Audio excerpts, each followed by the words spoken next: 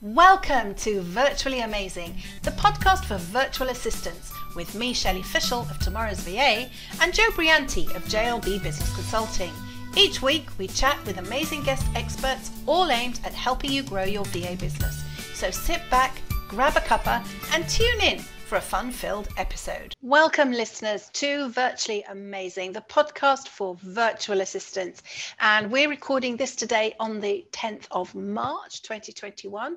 And this episode will likely go out on the 26th of April. But who knows? If I mess up again, it might go out sooner. You never know. It does happen. It's been known to happen. Well, let's face it, we've done so many of them now. It's only one that's kind of double bubble, but yeah, maybe that was a special week for us. Maybe.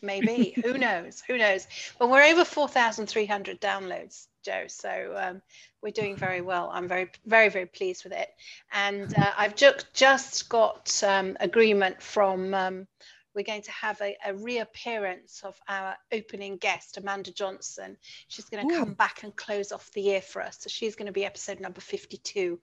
And we're going to have a nice chat about how this year has turned out, because we launched right at the beginning of the pandemic. May 11th we launched. That was our first episode. I think it was May, or was it March the 11th? I don't know. No, it can't have been March the 11th. That's the day we got back from America. So May the 11th we launched. We will have only taken 1 week off. We will have only had 1 week's break from one week that an episode didn't go out, and 1 week that two went out. So we equaled it out. So it's very exciting. I've asked Amanda if she'd like to come back and we can do a review of Yeah, that sounds good. Yeah, that's going to be fun. So we recorded the last episode just yesterday. So it's kind of a bit difficult to say, what have you been up to since yesterday, Joe? But you've been ticking things off your to-do list, haven't you? Yeah, I've had a morning where I have just zapped through quite a lot of those niggly little things that you think, I'll come back to. And just tidying up kind of some of those things on the to-do list that I've been putting on what they call the long finger. I know I have to do them, and it's all the things that I don't really enjoy but have to be done every so often. And so yes, I've ticked a few of those off, so it feels like a very productive morning this morning, so I'm quite happy. Yeah, I love mornings like that. It's great when it feels so productive. So yesterday, after we finished with the podcast, I carried on adding captioned videos to the new course, Perfect PowerPoint Creation. I've now uploaded all the ones that I currently have. So I have another 40 or so that need to be captioned and transcripts generated. So that's a big job, and that's going to happen over time. I'm not going to be able to do that all in one go. It's just too much. But this morning has been quite fun. I've been doing odds and ends. I've got some more training coming up for Microsoft Teams. I've got a big workshop that I'm doing for Miss Jones PA towards the end of April the 29th, listeners, if you want to come and book on that. It'll be a paid workshop, but it's going to be a 90-minute interactive workshop. So that's got to be planned to be within an inch of its life. Next week, as you know, Joe, I'm doing a webinar on Teams for IMA. Yeah. And that's got to be planned, because I know what's going to go in it, but I haven't planned the sessions. So any of you who think that delivering a training course is turn up and just talk about what you know, it isn't like that at all. A 1 hour session or a 90-minute session can take the best part of a day to put together, to put the timings together, to work out what you need to talk about, to get your examples ready. And often you have to create stuff and then delete it so that it's not there when you deliver it. So you have to rehearse. So there's all that to do. So that's going to be on the agenda tomorrow. And I'm going to apologize in advance. My phone just beeped to tell me we should start recording this episode. But we're actually waiting for the plumber. We've got a leak under our sink, and he's going to phone when he's on his way, and he's going to phone my phone, not my husband's phone. So my phone's here, and if it rings, I'll try and edit it out, but I will have to answer it, because a leaky sink is not something you want to have for very long. We've got a bucket there at the moment. So yes, if the phone goes, my apologies. So what are you going to be doing this afternoon, Joe, after we finish? So after we finish this podcast, it'll be a short lunch break. I'd better check the rabble, because they go back. They're still here until they go back to school. And then I've got a couple of proposals to put out this afternoon for GDPR reviews and supports via sort of a package of one-to-ones with people. So yeah, get those out and done and dusted before the end of today. And I have decided to make a start on reviewing my website. I had a copywriter look at it, and then I wanted to cry. So she sent me a questionnaire. I looked at it and thought, oh my gosh. So I have to address that quite quickly too. So yeah. So it's all going JLB Towers, as they say. Excellent. It's what we like, though, isn't it? I mean, you don't want to be sitting there doing nothing. So, and as long as it leads somewhere and it's productive, that's the best thing. But talking of productivity, we are going to be talking today to Adrian Savage, who is the automation expert, and but very specific stuff. He's all about email automation, email open rates, and he has an email dashboard, which I'm sure we're going to talk about. And I'm very excited to be talking to him and to pick his brains and find out what he does. He's certified in a couple of the big email packages, so I think this is going to be a cracking episode. So without any further ado, I'm going to go and get him. See you in a minute. Welcome back, listeners, to the podcast. And we now have with us the awesome Adrian Savage, who's going to help us unpick all things email marketing, which is something that a lot of VAs get tasked with implementing, isn't it, Joe? But before we talk about that, Adrian, do you want to introduce yourself to our listeners? Tell them what you do and how you got there. What made you do this? Brilliant. Thanks, Shelley. And thanks to both of you for inviting me, because I'm loving doing podcasts at the moment. It's a brilliant way to share my message with as many people as possible. So what do I do? I guess at the core, I'm a geek. I've been a geek since I was 7 years old, when my dad brought a computer home in the early 1980s.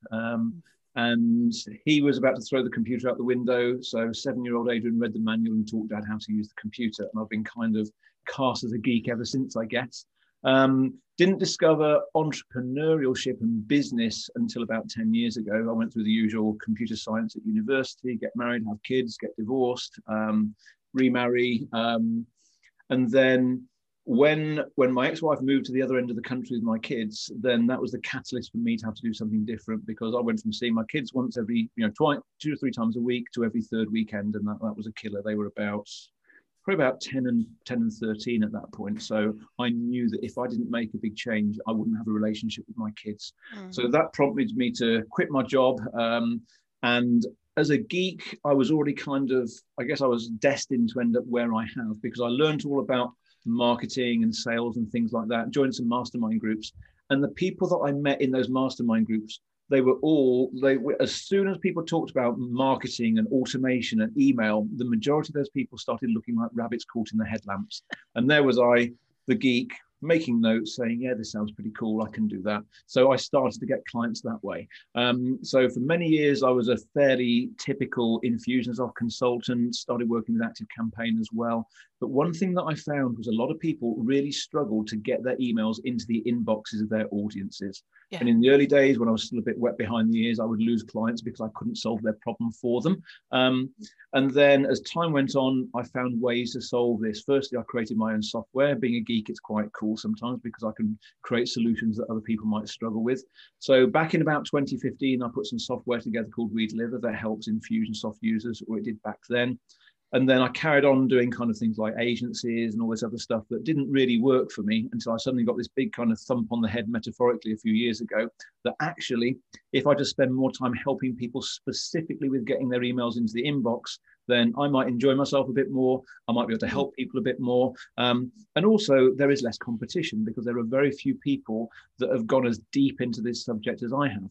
So while I'm very geeky about this, the good news is I do take the anti-geek pills and make sure I'll keep things as simple as I can, because it is very, very easy to get sucked into this and see all these acronyms and scary things to think about.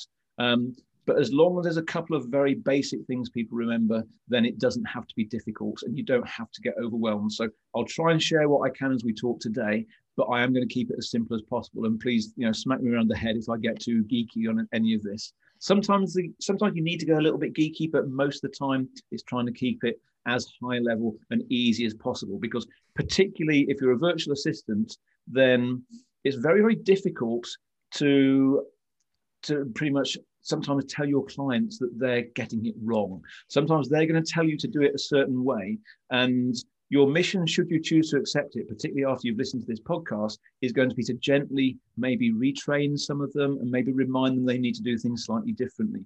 Because sometimes when someone spends a lot of time and a lot of money building an email list, common sense tends to go out of the window. And we'll probably talk about that later on. I know I've digressed a bit, but that's kind of where I've come from, how I've got here, and hopefully a few things that we might talk about today. Oh, yes, that all sounds very exciting. So Joe is geeky by nature as well. And I'm an IT trainer. So that puts me firmly in the geek camp. So 3 geeks together, we should have lots of fun, shouldn't we? I hope our listeners think so anyway. So I was looking, before we came on this morning, I was having a nose around and looking at a couple of Facebook Lives that you've done fairly recently, I think, about deliverability and engagement. So what does email engagement mean in kind of layman's terms? So this is great that you started with this, because this is probably the one most important thing that people need to always take into account. There's some things you need to just set up once and get right, but engagement is something where you just have to pretty much bear this in mind forever. This is the thing that matters the most. And what engagement is, very simply, is whether or not people are reading the emails that you're sending out. And you can go beyond that. It could be they might be replying, they might be clicking on the links, things like that. But at its very, very simplest, we want to make sure that the emails that we're sending are being opened and they're being read by people. And anything beyond that is a bonus. But obviously the challenge that we've got is we don't always know what's going on. But that's the simple answer. And then, we can go into a bit more detail. But let's suppose you're using MailChimp or ActiveCampaign or something like that. The only thing we can really see that people are doing are opening emails and possibly clicking on the links. Anything beyond that, we start to become blind fairly quickly. Yeah, yeah, go on, and Joe. I was going to say it's really refreshing to hear somebody say that it's more about how many people open your email, because there's an awful lot of drive in certain areas to say the bigger the list, the better the list. But it really, I've always maintained that, because I look at it from 2 perspectives, but I've always maintained that a smaller list with more engagement, more opens, more click-throughs is more important than a very expensive large list with much less, because you don't get the return on investment, do you? So it's a really refreshing view that you have. Yeah, well, here's the thing. The world has changed massively. In the good old days, 2015, 2016, it was still the case where you could just build the biggest list you could, as many people as possible, and then just mail the hell out of them and keep mailing them, keep spamming them almost until they buy, they die, or they unsubscribe. And there are still a lot of old school marketers out there, probably hitting their poor VAs around the head sometimes, still insisting that is the way to do it. And unfortunately, those people are slowly but surely coming a cropper. They are starting to really fall over, because if you carry on doing that now, then you're going to end up in Google jail, and you'll have a 0.25 open rate, like some of my clients who come to me in a panic have had in the past. So absolutely, these days it's very much about quality much more than quantity. And as you said, Joe, I would much rather have a small, highly engaged list than a large list with 100,000 people on it where you're getting a 3% open rate, because that is virtually worthless now. Yeah. So I'm an ActiveCampaign user, and I went off to scurry and look up my figures before we came on. So I get the engagement on the dashboard there tells me that this week I'm at 57%. Sometimes I'm higher, rarely much lower. But what I don't understand is when I look at my campaigns, because I'm a bit kind of nerdy like that, I go and look each week at the reports and see, I don't seem to have as many people opening it as 57% engagement seems to suggest. So where does that's confusing to me, and I'm, that's confusing. Okay, so let's see if we can demystify that. So when you talk about the engagement there, is that on My Health Check, or is that in a different way you're seeing that? When you just go into Active Campaign on the dashboard. Got it. Okay, so they're showing engagement at that level. They show. I'm just going to get it up so that I can tell you exactly what it says. Because that will be the most useful. I know it's horrible when I'm training people and they give me these whole kind of things and interaction rate. Sorry, it's not engagement, it's interaction rate is what they label it, and it's 57%. But if I go into a campaign that went out last Thursday, which was that one, I can see on the report, if I go to opens and reads, about a third of the list have opened it, if that. Okay, cool, makes sense. No, that's more than a third of the list, but it's not a percentage. But anyway, so what's the difference? That's a curious one, because I'm not sure. This is something where I have to confess I haven't looked at that stat inside Active Campaign. Is I would have to go away and look at what that interaction rate means. Yeah. What I'm guessing is they're probably aggregating it over a certain period. I've just clicked on it and it's just told me. What does it say? It says average opens / clicks over last 10 campaigns. Okay. So I'm assuming if some of those campaigns went to a very targeted part of the list where it might have been just customers or something like that, you'd probably get a higher open rate and that will push the average up. If it's going to the whole list where people are less likely to engage on an ongoing basis, then that might explain why that pushed it up. But there can be lots of different reasons. But it's interesting you covered that question, because while Active Campaign and pretty much every other email platform will look at interactions and engagement like that, and they'll look at the open rates, what I've started to focus on, and this has been what really transformed the way that I worked with my clients, is that rather than looking at the individual campaigns, what matters much more is what proportion of your audience has opened something in the last week, in the last 30 days, in the last 90 days. Because we're not really bothered about how often people are opening, although that is very important, and that's something that I'm starting to focus more on. But the thing to bear in mind when we're looking at engagement is the more unengaged people you send emails to, the more you are damaging your email reputation every time you send something. And this is the thing that a lot of people still aren't all that aware of. Now, interestingly, Microsoft, who run Office 365, they run Hotmail, Outlook.com, and so on, they, over the recent, months or years, I don't know exactly when they reached this, because this is testing that other people other people do a lot of testing, and I respect what they've done here. So what they have come back with is they say they have got evidence that shows that Microsoft consider a contact to be unengaged if they haven't opened anything in the last 15 days. So that's just over 2 weeks. And therefore, if you continue to send lots of emails to people that haven't opened for, say, 6 months or more, then Microsoft are going to see that, as far as they're concerned, what you're sending out isn't important to those people. They will see you as a poor quality sender. And the more you persist sending to unengaged people, the more likely they are to put the emails that you send out into everyone's junk folder. So that's one of the reasons really that managing your engagement matters so much. And while we know that Microsoft has 15 days, which is a very tight threshold, then it looks like Google probably consider you to be unengaged after about 30 days. And I know there's some tests that I've done there where I have the Gmail app on my iPhone. And unsurprisingly, I'm on lots of people's email lists and I don't always open everything. So every now and then, when I've left something for, say, a month or longer, I'll open the Gmail app on my phone and a message appears at the top saying, do you want to unsubscribe from John Smith's emails? You haven't opened opened anything for a while. I get that. Yeah. So Google are actually encouraging people, because it's not in anyone's interests to encourage people to send emails when they're not engaging with them. And here's why. Google want to make money out of you. Now, that's no great shock, right? But bearing in mind that Google, Gmail, Hotmail, Yahoo Mail are all a similar model. It's free to the user, but it is funded by advertising, which means that they can only show adverts if people are opening emails.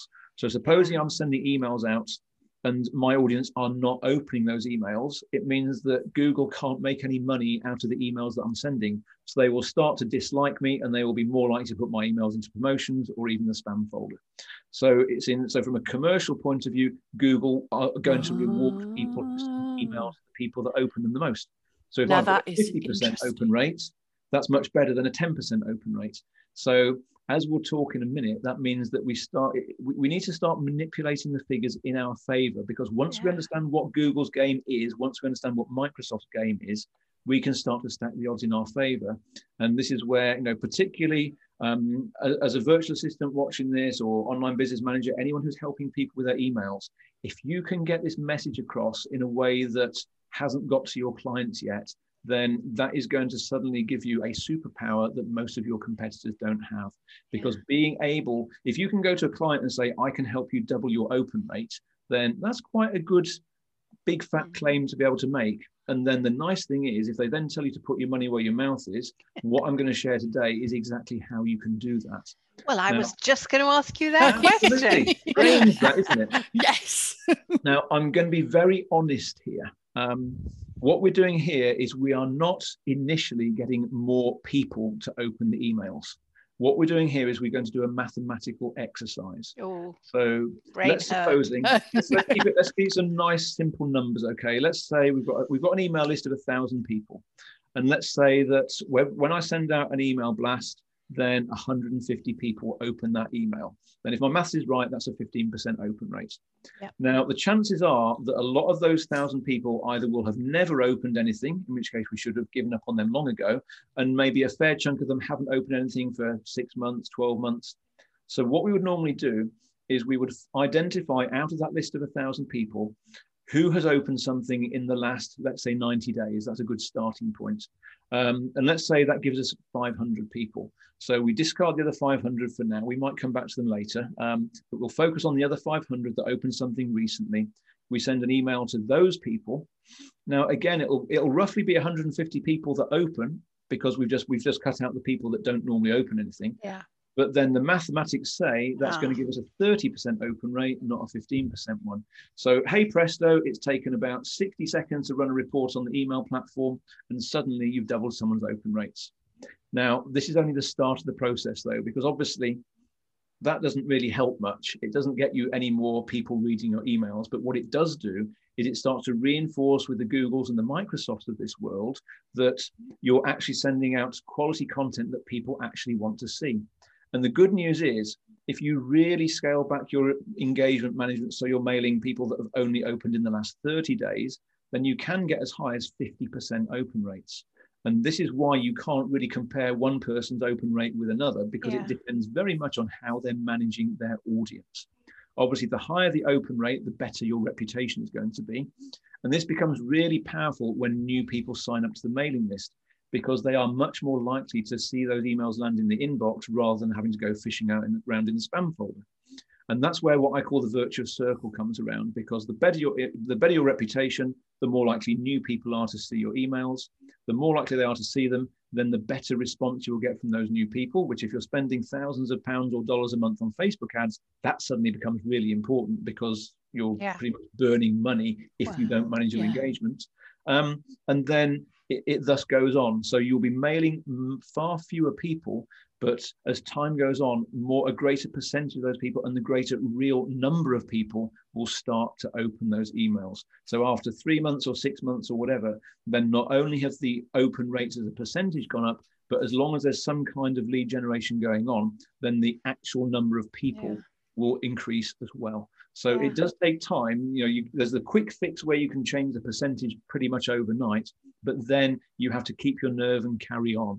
And that's the simple version of it. There's a lot more that you can do. Yeah. But that one thing alone is enough. Now, the challenge you've got is that a lot of email platforms don't make it that easy to find the people that have opened in the last 30 days or the last 90 days.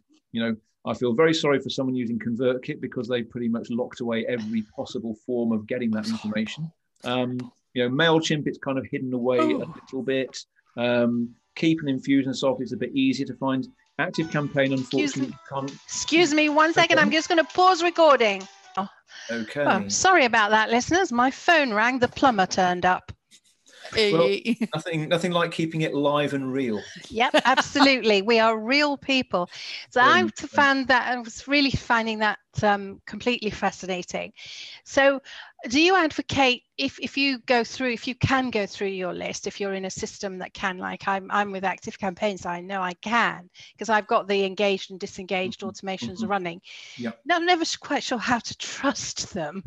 Well, yes, this is, obviously before the plumber phoned, I was just explaining about the different platforms and so on. Active Campaign is a very curious one, because if you don't have those automations set up, there is no way within the platform of actually working out who has opened something in the last 30 days. It is quite a major failing on their part. Yeah. The good news is they do explain how to set those automations up, but as you say, you can't really trust it, because sometimes I work with some clients and we found that not all of the contacts that are on their database are actually sitting in that tracking automation. So it's a little bit difficult. The good news is that because most of these platforms, and again, ConvertKit and a couple of those are the big bad wolves here, because they don't make this data available even via the API interface. But most platforms allow software to connect to them and download those statistics so you can use them. So a lot of this is why I've created things like my free email health check that will actually download the statistics and show people how well they're managing their engagement, because that's what makes the big difference. And also that means it's then possible to actually, even with a platform like Active Campaign, where you can't retrospectively do it normally, but it means that I can download that data via the API, and then I can actually then use my Defender software. It will actually tag all of the contacts saying this contact engaged in the last 7 days, this one was in the last 30 days, this one has never engaged, and so on and so on. So there's generally a way to do it. Sometimes you have to jump through a lot of hoops. Sometimes it takes a lot of time, which is why in some cases I have created software to act as a time saver for people. So, what I teach can generally be done without software, but I've also got the software available if people want to save the time. So it depends how often you're going to do it and things like that. But there is very much a question of trust, because you do need to be able to see it, because particularly with something like this, let's say you've got 50,000 contacts in your database, it's a very big leap of faith to suddenly think, I've got to let go of 20,000 of them. And sometimes those are the numbers we're talking about. And it can, like I said, if people have spent a lot of money on something like Facebook ads, building their audience over the years, it is quite a tough conversation to have with a client when you tell them that this 100,000 or these 50,000 contacts they thought they had, maybe only a quarter of those have actually got any value. And if they keep mailing the rest of them, they're hurting themselves. Yeah. But don't they then find themselves paying a level, like things like Active Campaign, MailChimp, you're paying more money the more contacts you have. Totally. So having a disengaged list of 50,000 people is costing you, I don't know, £1,000 a month. Yeah, whereas a smaller list, I can only see benefits in having that smaller list, but maybe that's my... I think in many cases, and I want to be careful not to make any kind of gender biased comments here, but there's definitely a fear of loss, and this is my observation. I'm only going to say this as an observation. I will make no judgments about it. But I seem to have much more of a challenge speaking to male clients than female clients about letting go of their big list. Yeah, that's really interesting. Well, I think traditionally, again, this is an observation, it's just a gut feeling, men are far more competitive than women are. Yes. And it's all about winning, and having a big list means you're winning because you've got more than everybody else. It's like, I guess it's a gender stereotype thing where men are often conditioned to your self-worth is based on your bank balance, your audience size, whatever it is. And this is one case where absolutely the size of your audience is the last thing you want to be looking at. And it's definitely, and this is why I've created the email health check that I've got, because it's a free tool that pretty much anyone can use. I'd rather have an audience of 10,000 people with a very healthy health score of like 90 or 100 rather than 100,000 and the health score is like 30. Yeah. I work with some clients where they take the health check and it's a big fat 0. They're literally in the emergency room. Oh my goodness. Their performance is that bad.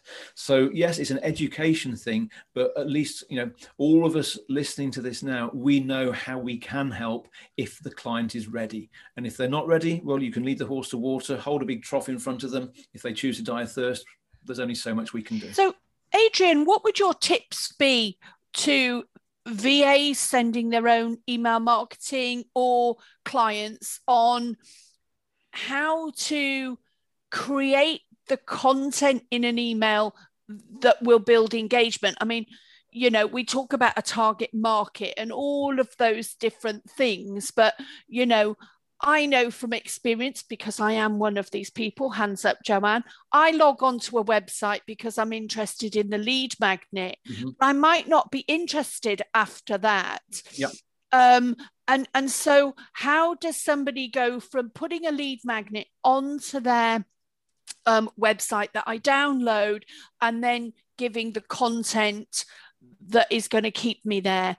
And I guess the other question is that comes up with that you see a lot of debate over is whether you have images in your email marketing versus just text. Okay, right. So there's kind of two elements there, isn't there, to that? Loving this. I'm loving these questions. These are really cool. So let's start with the first one first, around the people that literally want to download the lead magnet and then probably disappear after that. Yeah. And this is interesting because I was having a very similar conversation on another podcast that I was doing earlier today.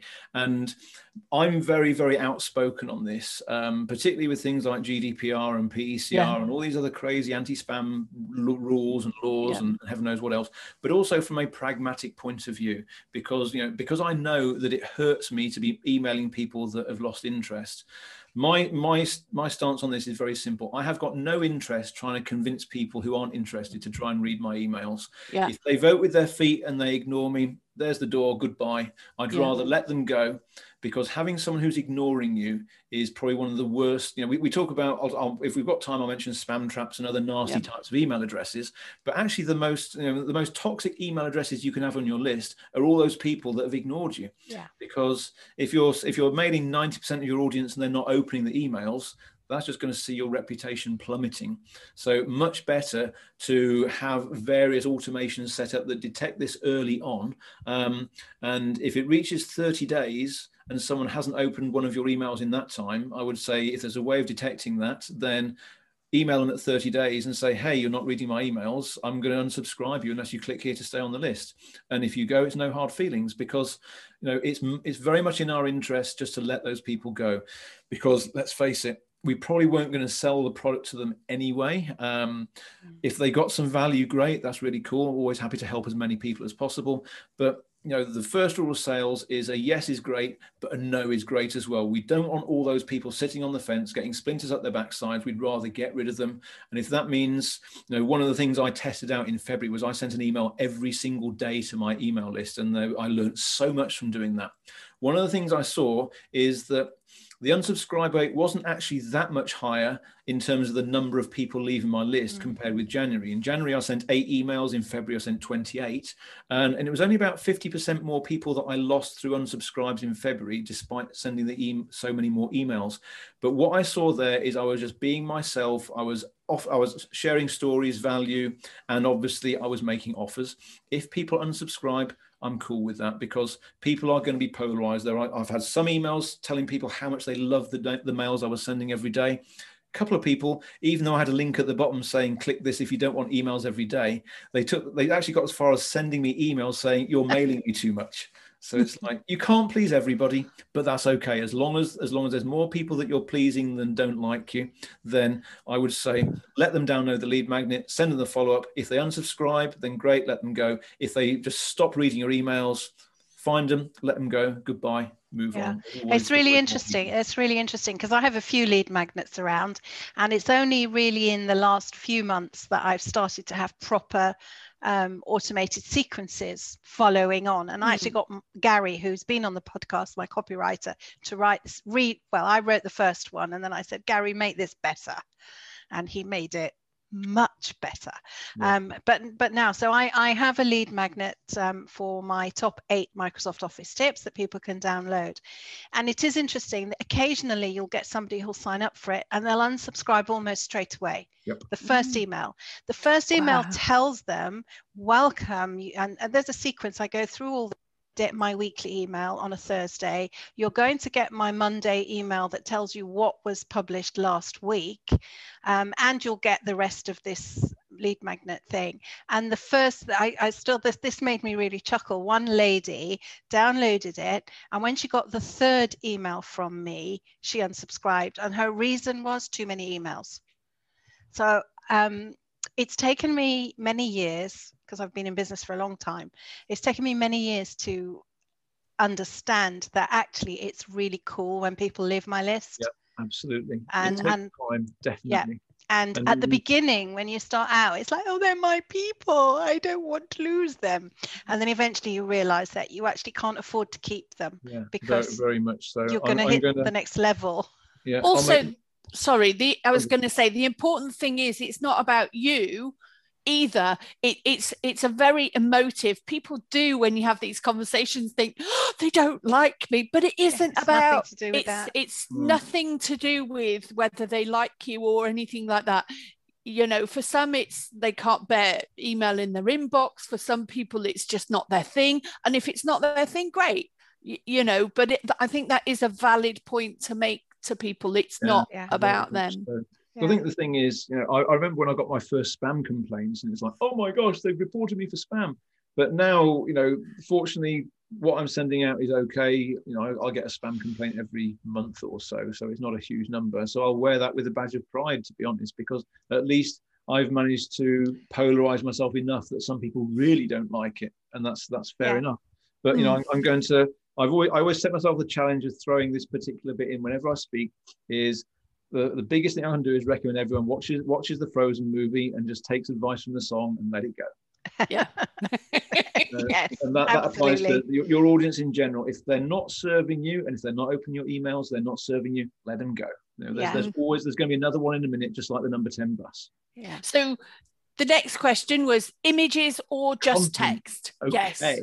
So this is where it gets really interesting, and I've upset a lot of graphic designers and various other similar people along the way, because this is based on data. There's a little bit of psychology and gut feeling in there as well.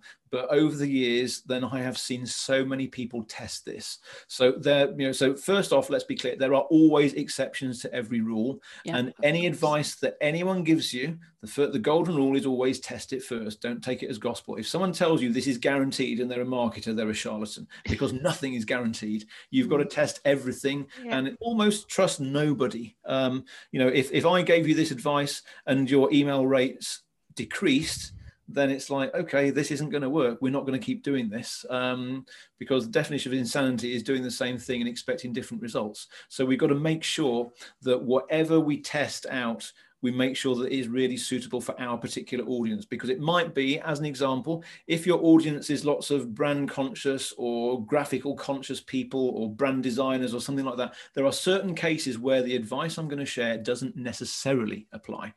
But in general, every single test I have ever seen has shown that emails that are as plain and boring as possible and look as personal as possible are the ones that are going to get better open rates and better responses. You know, as soon as people see a nice, big, beautiful graphical masthead, then psychologically, then their brain goes into marketing BS detection mode. So they're less likely to engage. But before we even get to them opening it, then Google in particular, we all know about the evils of the promotions tab. And if an email has typically more than 3 images in it or more than 3 links in it, it is about 10 times more likely to end up in the promotions tab. So the golden rule really is to minimize the number of images, don't have something at the top. Ideally, maybe have an image somewhere in the middle of the email to emphasize it, or it might be the thumbnail of a video you want people to watch or something like that.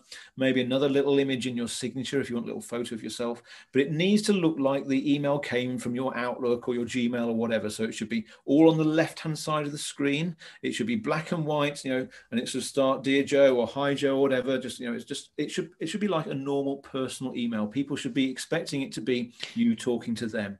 And the more it looks like that, So the more people are going to be receptive. You're saying so no logo in the header, or yeah, that's what I was absolutely. You know, if you're sending an email from your Gmail or your Outlook, does it start with a big graphic at the top? Most people's don't. Most people, no, it doesn't. Message body, some kind of relevant image if it reinforces the message, signature. But the one thing about the signature is, please, for the love of all things sacred, do not have 5 little images of Facebook and Instagram and LinkedIn and YouTube, because you're breaking things badly in 2 ways there. Firstly, you're putting lots of little images in there, and secondly, if you've got more than 3 links in your email, then you're more likely to go into promotions. So remember the good old days where people would have a long form sales letter and they'd have the call to action about 10 times in the way through.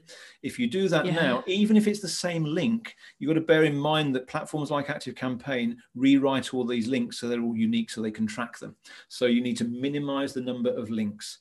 Now, again, every rule has its exceptions. People that send out a monthly newsletter, they might have several links to articles. If it's an e-commerce promotion, there might be 10 different things that they're promoting, so they still get through, and you know, Amazon and people like that are still very successful at reaching the inbox. But in general, you've got to work out, is the potential of lowering your deliverability and your open rates worth putting the extra links and images in there? Sometimes it is worth it, other times it isn't. So again, you've got to test both ways and see what works.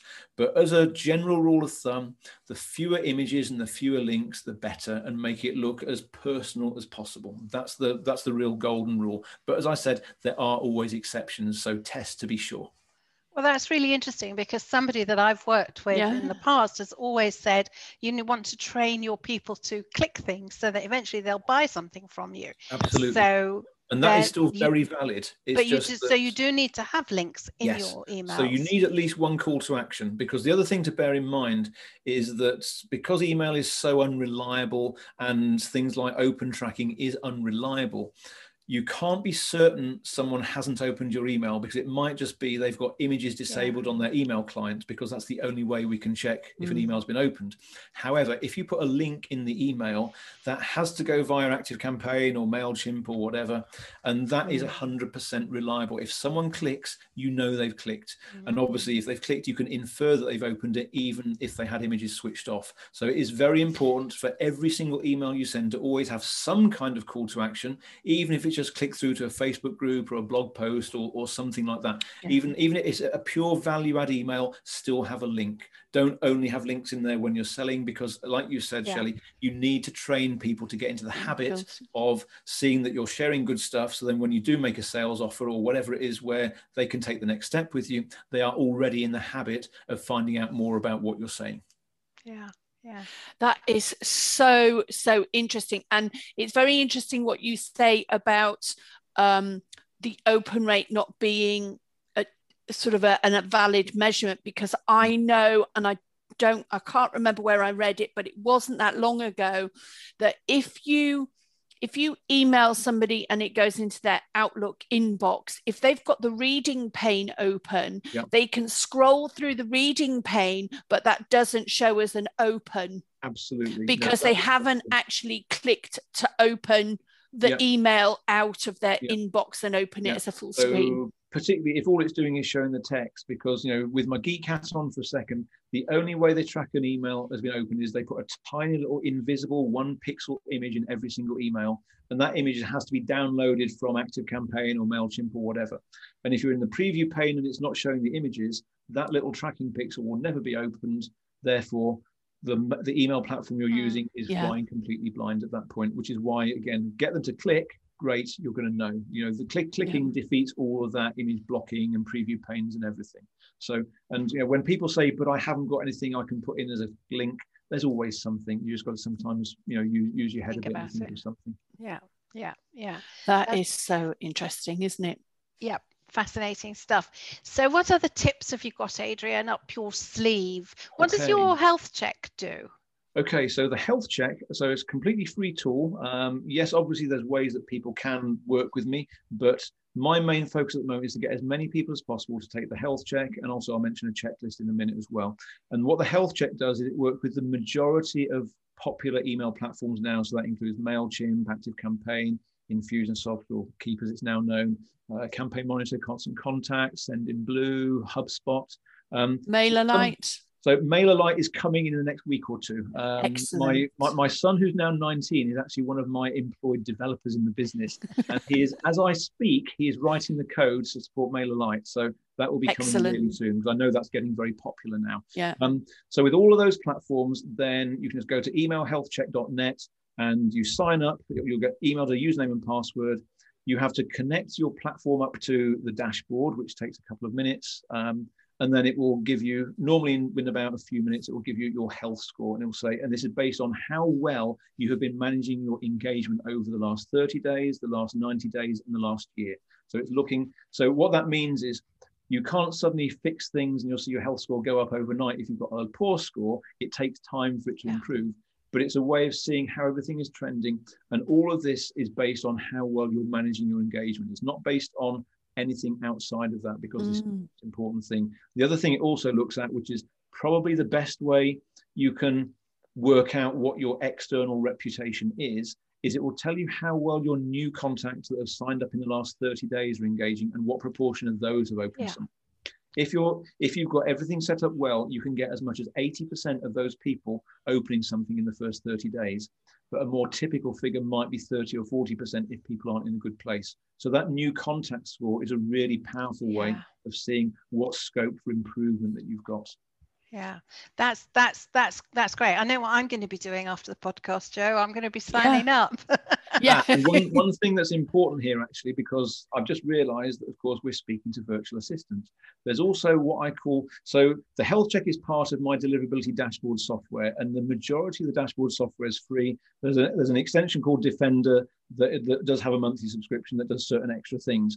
But one of the things that the dashboard has is it has an agency function. So if you're a virtual assistant, then this is perfect for you, because what it lets you do is you can create what I call a sub account for each of your clients, and it will show you a summary of all of their health scores in one place. And then you can go, and so then you can proactively go to your different clients and say, hey, I've noticed that you've got a slight challenge with your email at the moment. And then you can actually suggest maybe they might need some extra services from you to actually make some improvements. So that's definitely worth doing. And shall I share the link for that as well? Yes, definitely. So it's deliverability-dashboard.com/agency-registration. So okay, well, perhaps we'll share that I was going to say, if you pop me an email over afterwards with anything that you'd like us to share, we'll make sure that it all goes on the webpage that goes with the episode. So listeners, you'll be able to just go to the webpage on Tomorrow's VA for this podcast and get access to all the links without having to remember convoluted long strings of text, which I'll write down wrong if nothing else. So that's great. So that's amazing. So we've learned quite a lot already this morning. That's massive. So you mentioned tips in general. So the other thing, and again, I'll share the link after, I've got a checklist that has the most important things, because I haven't even talked about my RACE method yet, which is the 4 main steps, which is reputation, authentication, content, and engagement. Those are the 4 key areas that if you do everything you can in each of those areas, that will maximize the chance of hitting the inbox. And I've got a free checklist you can download that explains all of that in a lot more detail as well. Brilliant. And I'll share the link to that afterwards. It's just deliverability-dashboard.com/checklist. But again, I'll share that with you, Shelley, so that you can put that on the page as well. Yeah, so fantastic. Potentially, so the checklist, it doesn't matter what email platform you use, and then obviously deliverability dashboard, the agency version of that, or the health check, then that will work with the majority of platforms. But it doesn't matter which platform you're using, you can always take a lot of this on board anyway, because as long as, we haven't really got time to mention authentication today, but if you make sure your email authentication is set up correctly, that's a one-off job. That's probably the biggest tip that I would give, is make sure, and I'll go into geek mode for a second and go into acronym city. There's something called DKIM, which is how you sign your emails, and that's known as email authentication. And then there's something else called SPF, which tells the world who you trust to send your emails. You only need to set it up once. Once it's done, that is going to make the biggest instant boost on the chances of hitting the inbox. So where do you do that? Because I've not heard of those, or I don't think I have.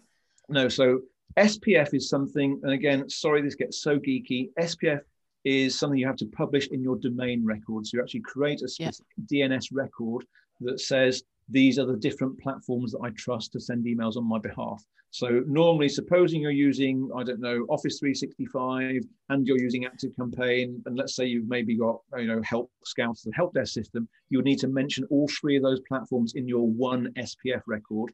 So you need to start doing a bit of Googling, and you need to find out, because the biggest mistake people make with that is they have more than one. You can only have one SPF record. So you have to basically do a little bit of joining the dots and work out, I need this bit from ActiveCampaign and this bit from Microsoft and this bit from Help Scout. And if in doubt, that's one area where I would recommend get an expert to do it if you're not sure. If you get your SPF record wrong, then the emails you send are more likely to go into spam. And that's something where, again, I can advise VAs on how to do that if necessary. And we do offer a done-for-you service, but I'm equally happy to train people how to do it themselves as well if they like to do that. That bit is really important. The more important one is the DKIM, which is digitally signing the emails, because with that one, you have to go into your email platform. So in ActiveCampaign, then there's an advanced setting in there. Yeah. But ActiveCampaign actually confuse it because they say, we will manage your authentication for you. What that means is if you leave that setting selected, it means that you're not signing your emails, and every email you send out is riding on their reputation, not on yours. So it really, really is important. Again, ConvertKit, I don't like ConvertKit.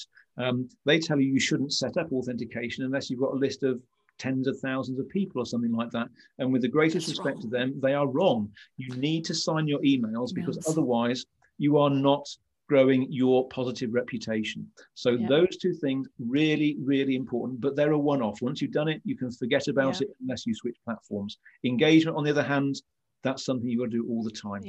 That's pretty much the most important things there are to share, I think. I think that's phenomenal. Well, Adrian, I think we've exhausted ourselves and you actually with what we've learned today. I know I'm going to be doing a few things post this podcast. One is signing up for your dashboard, and the other is investigating both of those SPF records and my DKIM, which I'd not heard of. So I shall be looking at how to do that, figuring that out afterwards. Brilliant. Okay. But this has been fascinating, and I think it's really helpful because loads of VAs, if they're not managing their own email lists, they're tasked with doing stuff for their clients. Yes, very much so. And I think your point about being able to offer this added value, like another pair of eyes to say, well, you could do this or you could do that, is definitely a great thing, because most people who are the creative person running the business don't have time to be looking and thinking about all of those things. So I think this is really helpful. So I'm going to say thank you ever so much for coming on the podcast today, and I shall look forward to getting all those links to pop on the webpage. And according to my spreadsheet, this episode will air on the 26th of April. Oh wow, looking forward to that. Yeah, so that'll be good, and we'll be letting you know beforehand when it goes live. Excellent. And I publicize it on Facebook and LinkedIn, so it gets a fair amount of traction, which is really cool. Brilliant. So thank you very much for your time today. Pleasure as always. Really enjoyed it, and always happy. Particularly if anyone needs any extra help, then always happy to be contacted. I will either help or point people in the right direction. So any way I can help, please just let me know.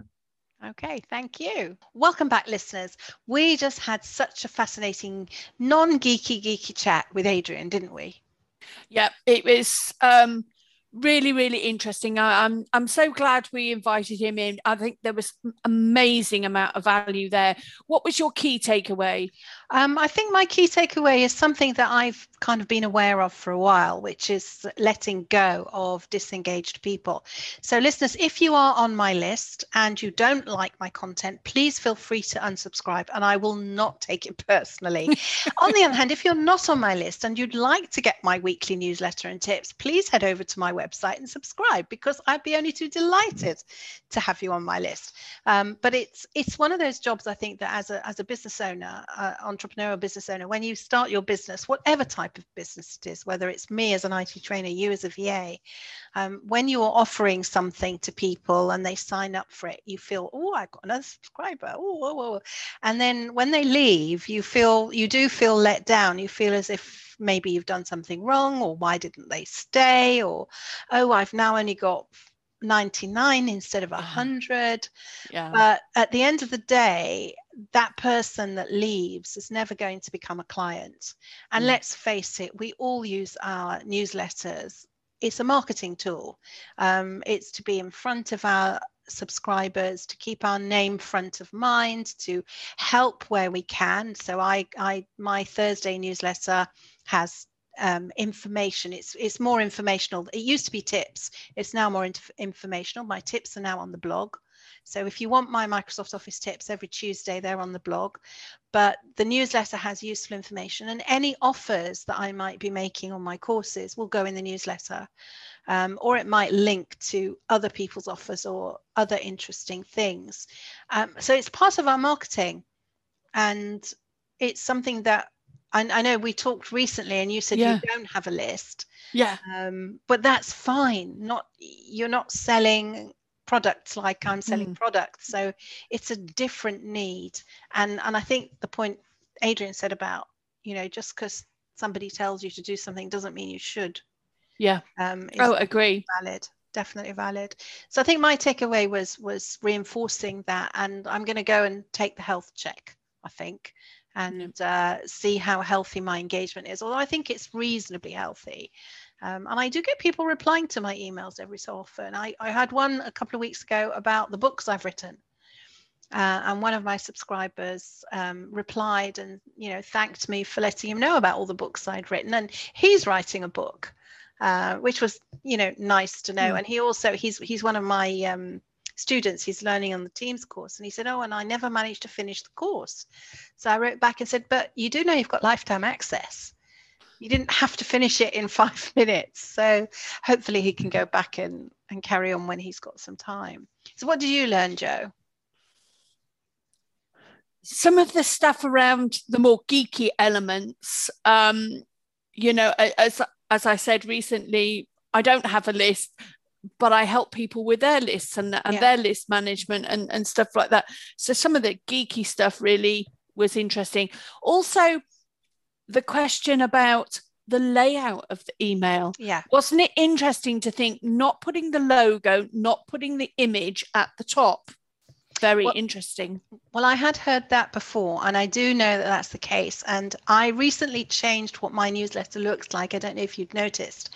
So it used to have nice green background, the green from my branding, and the logo at the top. And I simplified it. It's now just on a white background, but I have kept the logo at the top of the email because I feel that I want people to know that when they get it, that it's from Tomorrow's VA. I might test that and do a couple of campaigns without a logo and see if that generates a higher open rate than the ones with the logo, and perhaps I will change it and just keep to the branding colors rather than using the image. So I think that was interesting, but that wasn't a new thought to me, so which makes me think there's probably something in it. I had heard the question about the images versus the plain text, and that's why I was very interested in Adrian's take on it.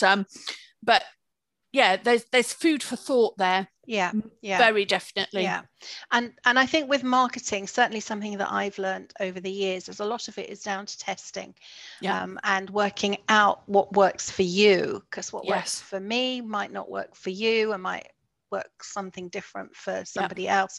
So I think I will test a couple of campaigns without branding in and see what happens. So we'll just have to see. We'll have to see. But I think that was one of our, well, they've all been great. I can't say that was one of our better episodes because they've all been phenomenal. So I'm going to say that was a really great episode, full of content, and all of Adrian's details will be on the website. And listeners, if you want to get in touch with us, I'm Shelley at Tomorrow's VA. joe@jlbconsulting.com. It's joe@jlbconsulting.co.uk. No, I've got it wrong again. jlbbusinessconsulting.co.uk. I don't know why I've got such a block about your new email address. I can't get it right for love nor money. So joe@jlbbusinessconsulting.co.uk. And as ever, we will be back with you with another super guest next week. You have been listening to Virtually Amazing, the podcast for virtual assistants with Shelley Fishel and Joe Brianti. We will be back with you again next week with yet another amazing episode. See you then.